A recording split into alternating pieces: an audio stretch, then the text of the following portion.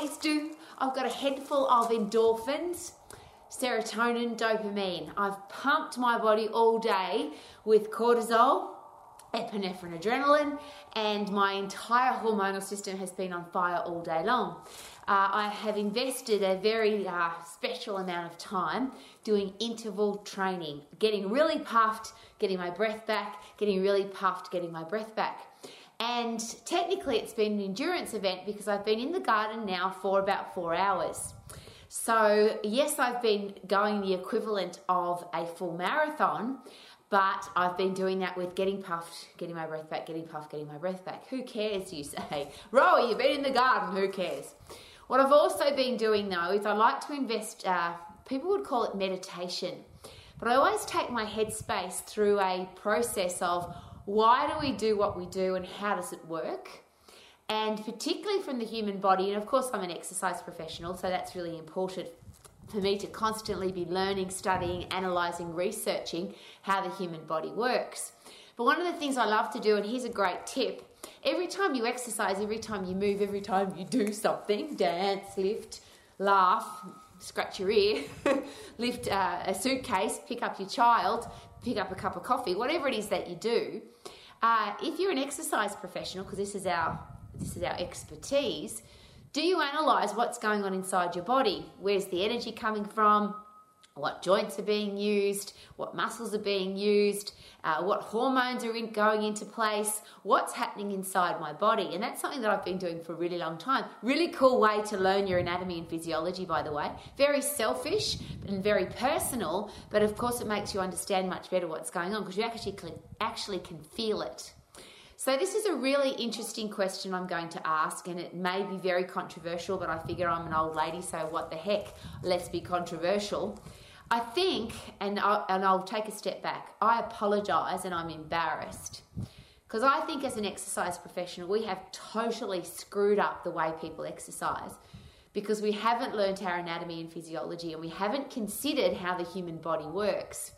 There's been so much information about exercise and training and reps and sets and times of the day and number of minutes and what are the best exercises that we haven't considered what's actually happening in each one of those areas. And maybe if you are an anatomist or a physiologist or an exercise physiologist, maybe you have done that. But I certainly came into the exercise profession as a person who listened to what everybody else said, believed them because they were an exercise physiologist or they were a professor of something, or they had 30 years experience or they had lots of clients and I was very impressed by them. So I believed them. I didn't learn my anatomy and physiology, and that means that I took on other people's opinions and regurgitated them as my opinion. How embarrassing and what a ridiculous thing for a human being to do if I'm going to call myself a professional. So there you go, I've given myself a really good beat up here. Today though, I've really carefully reconsidered what's going on inside the human body when we exercise and what is the best way to exercise. Because I often ask this question, if you go back to zero-based thinking, what's the best way to exercise? If we didn't know anything, there were no gyms, no pieces of equipment, we didn't know anything about anything, all we could understand was how the human body works. So we had a really good understanding of anatomy and physiology and how all the systems work together. What kind of exercise program would we design? And there's evolution has to come into play here because the human body, anatomically and physiologically, hasn't evolved from hunters and gatherers. And of course that means, as you know, that if a wild animal's chasing us or a wild tribe is chasing us, we have to get the hell out of there. That's what the hormonal system, the stress system is all about. Epinephrine, adrenaline, cortisol, catecholamines, increased blood pressure, increased blood sugar levels, increased blood fat levels, and we can sprint. Nobody's going to argue that because that's how that system works. It's called the fight and flight system for a reason. And that particular system is designed to save our life. I'm going to make that very clear because this is what's been going through my head today. That is designed to save our life. So if you have a look now at the ABC of anatomy and physiology, and if you look at the normal alphabet, learn the alphabet, then you learn how to put letters together to create words, then you create words to create paragraphs or sentences, and then paragraphs, and then chapters, and then maybe a book if you're going to write a book. But if we're going to learn something, should we learn the fundamentals first before we try and write the book? Should we learn the alphabet before we try and write English literature? What a great idea. So, from an anatomical and physiological point of view, should we know the muscles and bones? Of course, we're exercise professionals. But should we know what, and I think more important than that, because you can Google muscles and bones, I think an understanding of applied anatomy and physiology is more important, which is how does the human body use energy or create energy, use energy to do the things that we want to do. And we are exercise professionals, so what is the best way to exercise to get the best result? And that's my question. If we went back to zero-based thinking, evolution, what's the best way to get the body, to save the body's life? What's the best way to save our life? And the fundamental alphabet is the energy timeline, the energy systems: phosphate, lactate, aerobic. And of course, as an exercise professional, you have to know those, at least to pass a test. At Max, I'd love you to know those and understand them and be able to explain them to a 5-year-old child, so that 5-year-old child can then explain it to their friend. Because this is the ABCs. We learn our ABCs at about 5, I think. So this is something we really need to understand. And the big thing that's hit me today really hard, and I've been uppercutting myself all day because I've really analysed exercise. Rowie, if we went back to zero-based thinking, there was no gyms, no programs, no history, no social media, no bodybuilding books, no nothing. There was just anatomy and physiology. What kind of exercise programs would we design for people? And I would love, please, for you to consider this. You're an exercise professional who knows those systems, even if you only learnt them to pass the test.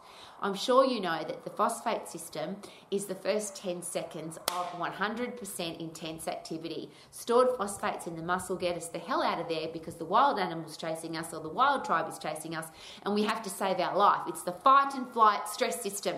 10 seconds, go. Hard and fast, 100%. And that first couple of seconds is the really important one. Once you get into the lactate system, you can go really hard from 10 seconds to 2 minutes. Once you start getting really, really hard, you actually have to start pacing yourself. If you have told somebody they have to sprint for 2 minutes versus sprint for 10 seconds, it's a completely different headspace. 2 minutes is a very long time to go really hard.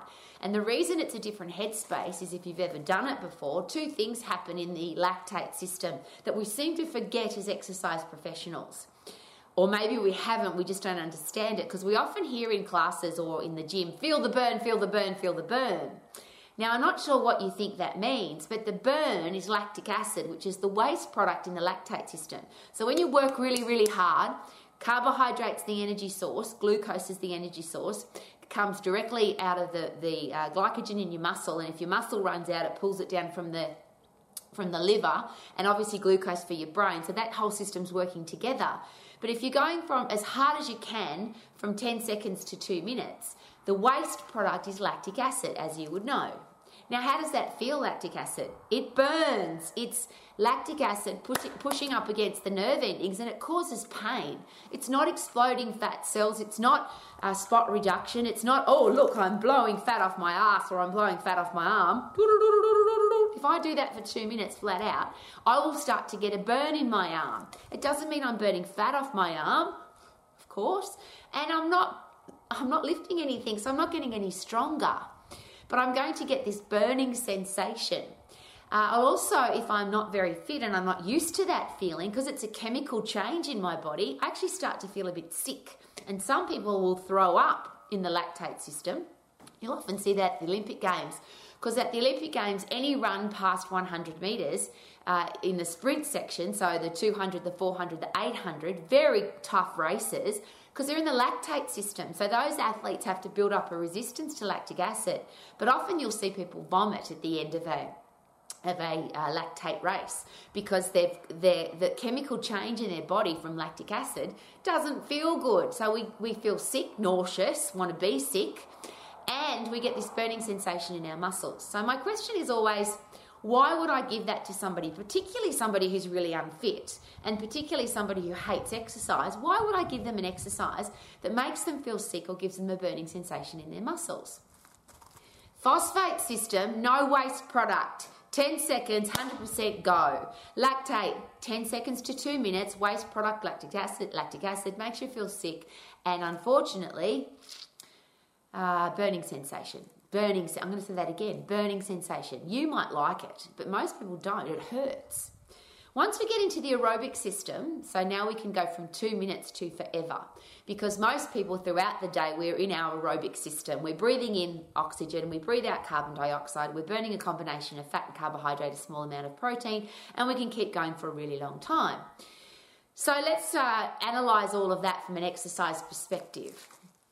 The general population, and it doesn't matter what country you live in, because this has come from the World Health Organization statistics, 50% of people are actively seeking not to exercise. Half of the people in the world don't want to exercise, and they're actively seeking not to. They don't want to hear about it. They don't want to exercise.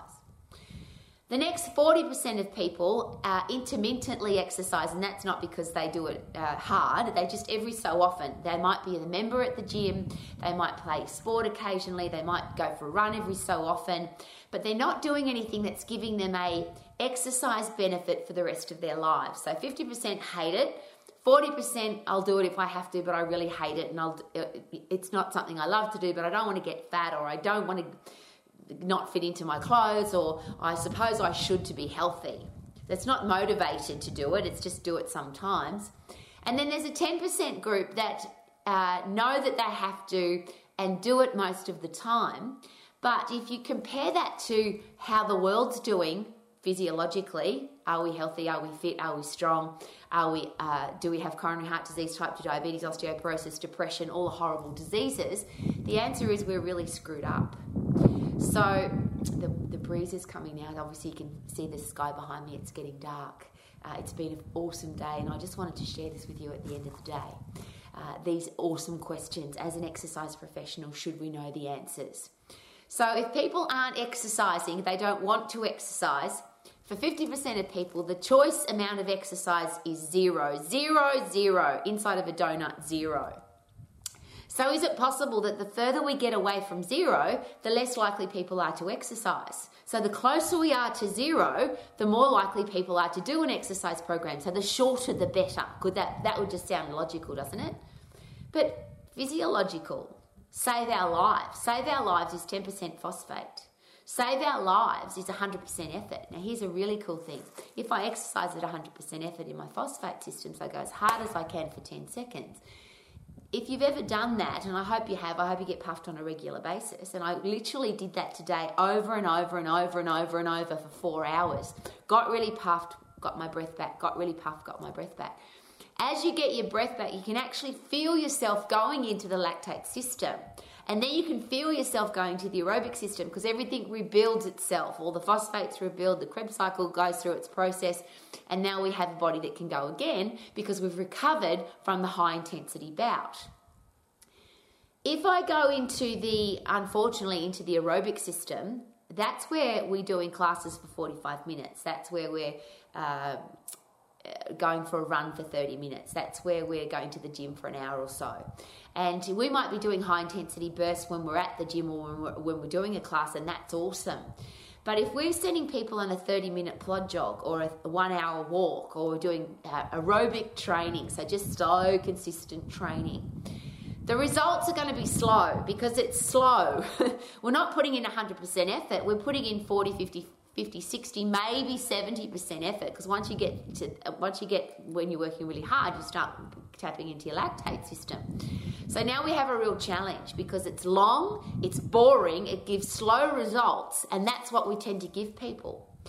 If we give people short, hard and fast exercise, close to 0, don't have to psych myself up, it's only 10 seconds, every other system still gets worked, because once I put into my 100% effort system, I still have to relax, calm down, recover so I can feel my body going through the process? And is it possible that if I have to be fit for something aerobically, so if I have to go for a run for an hour, is it possible that if I sprint, relax, that I'm going to get fit enough to be able to do that? Now, I know the answer to that is yes, because in my lifetime, I have run 21 full marathons. Half of them, I suppose, by doing long distance boring training, and that's why I've got sore feet, sore knees, sore hips. It's a functional exercise. Running's a great exercise, but if you bang your feet against the ground millions of times over and over, you're going to get some kind of overuse injury. I asked myself that question when I was running marathon, why am I doing long distance training? So I started doing interval sprint training, which means I sprinted, got my breath back, sprinted, got my breath back. And my last lot of marathons where I did my best times, I didn't do any long distance training at all. The longest training I did was 20 minutes, sprint, get my breath back, sprint, get my breath back. Much easier to train for a marathon that way. Marathon training takes a lot of time if you do it the old, boring, long, traditional way. So here's my question. Could you please consider some of the things I've asked? Just consider. Do we have to exercise for longer than 10 seconds to get a result? Even if you love to exercise for an hour, could it be more effective like I have today? So today I've raked, got my breath back, literally picked weeds and gravel and dirt out of the ground, got really puffed, got my breath back, pushed the wheelbarrow as hard and fast as I could full of rocks for 10 seconds, stopped, got my breath back. So I did interval training all day. So technically I've been endurance training, but I've really put some stress through my body physically. Awesome. And look what happens. Because when you use that stress system, epinephrine, adrenaline, cortisol, catecholamine system, then you promote the brain energizing drugs, I like to call them, happy drugs. So now I've got a brain full of dopamine, reward drugs, serotonin, satisfaction drug, endorphins. I've got a broken body, but because my brain's full of endorphins and it's been pumping them through my body, I don't hurt. Isn't that awesome? The human body provides you with pain-killing drugs so that you can exercise really hard. None of that works well in the aerobic system. All of that works incredibly well in the phosphate system. Sprint, get your breath back, sprint, get your breath back. So to consider, if we want most of the people in the world who don't exercise to even consider exercise, if we tell them they have to exercise for 45 minutes or an hour, or even 30 minutes or even 20 minutes, it seems like a really long time. And it is. When you look at physiology, that system is aerobic, and aerobic training is slow and boring and gives us slow results. You will burn fat, but very, very slowly. Most people want results now. And the beautiful thing with sprint training in that phosphate system is that not only do you get results really quickly because you're exercising at 100% effort, you change your respiratory quotient. It's getting cold out here now, so I'm finding it hard to talk. Your respiratory quotient changes from being a sugar burner to a fat burner when you're resting, and that's the important thing, that you burn carbohydrate, sugar when you're exercising. Yes, I never want to burn fat when I'm exercising because I want to be working so hard that I'm not tapping into the aerobic system. And the energy source for the aerobic system is carbohydrate and fat, about 50-50. I don't want to work there. I want to work at 100% carbohydrate so that when I'm resting, I burn predominantly, my respiratory quotient loves to burn fat because it needs to save and conserve my 0.5 kilo of carbohydrate because that's the only carbohydrate we can store. A tiny amount, 0.5 kilo. It's a tiny, tiny amount. If you burn it up, you have to replace it. And that's the other exciting thing because I love bread and potatoes and chips and lollies and chocolates. And I love, and I'll rephrase that, and fruit and vegetables and cereal and bread and all of that is all carbohydrate. I love eating all of those things. And because I've got a body that's a fast carbohydrate burning machine when I exercise, a fast fat burning machine when I'm resting, I can eat what I want, burn it up. I'm really fit, I'm really strong. Now that's me. It's not my personal opinion though. That is anatomy and physiology. So what if the exercise programs we gave people were short, sharp and fast? What if somebody did 10 seconds of sprinting in the morning and 10 seconds of sprinting in the lunchtime and 10 seconds of sprinting in the evening? And as they got fitter, they put a few more of those in their day. And if they get stronger, then they can sprint harder. Strength training program, you want to be in the phosphate system, because if you're lifting weights in the aerobic system, it's obviously too light. If you're lifting weights in the lactate system, it's obviously going to give you a burning sensation. So why not lift in the phosphate system? The important reason for lifting in the phosphate system too, by the way, is fast twitch muscle fibers. Those fast twitch muscle fibers, if you don't use them, you lose them. I'm the opposite. I don't want to lose them, so I use them. I want to be sprinting and lifting as heavy as I possibly can so that those fast twitch muscle fibers are constantly being used. The next part of that too, though, is that produces adrenaline, epinephrine, cortisol. That only happens when you work really hard, and they are the neurotransmitters that keep you young and strong for long. They produce testosterone, human growth hormone, so that you have strong muscles and bones. This is a beautiful big picture, as simple as this. Get puffed, get your breath back. Lift heavy, let your muscles recover. That means you'll get fit and you'll get strong. I'm going to say that again. Get puffed, get your breath back, you'll get fit. Isn't that exciting? Lift really heavy, let your muscles recover. Lift again. You'll know when to train again because you'll be able to lift heavier. If you're not getting stronger, you're not getting stronger. If you can't lift heavier, you're not getting stronger. So lift heavy, get puffed, which means you'll be fit and be strong. And then you will be able to be fit and strong for long. And it doesn't take very long. Isn't that awesome? I feel good, na na na na na na na. I knew that I would now, na na na na na na na, because I exercise very, very hard. Woohoo! Don't you love the end of the day? Have a look at the end of that day.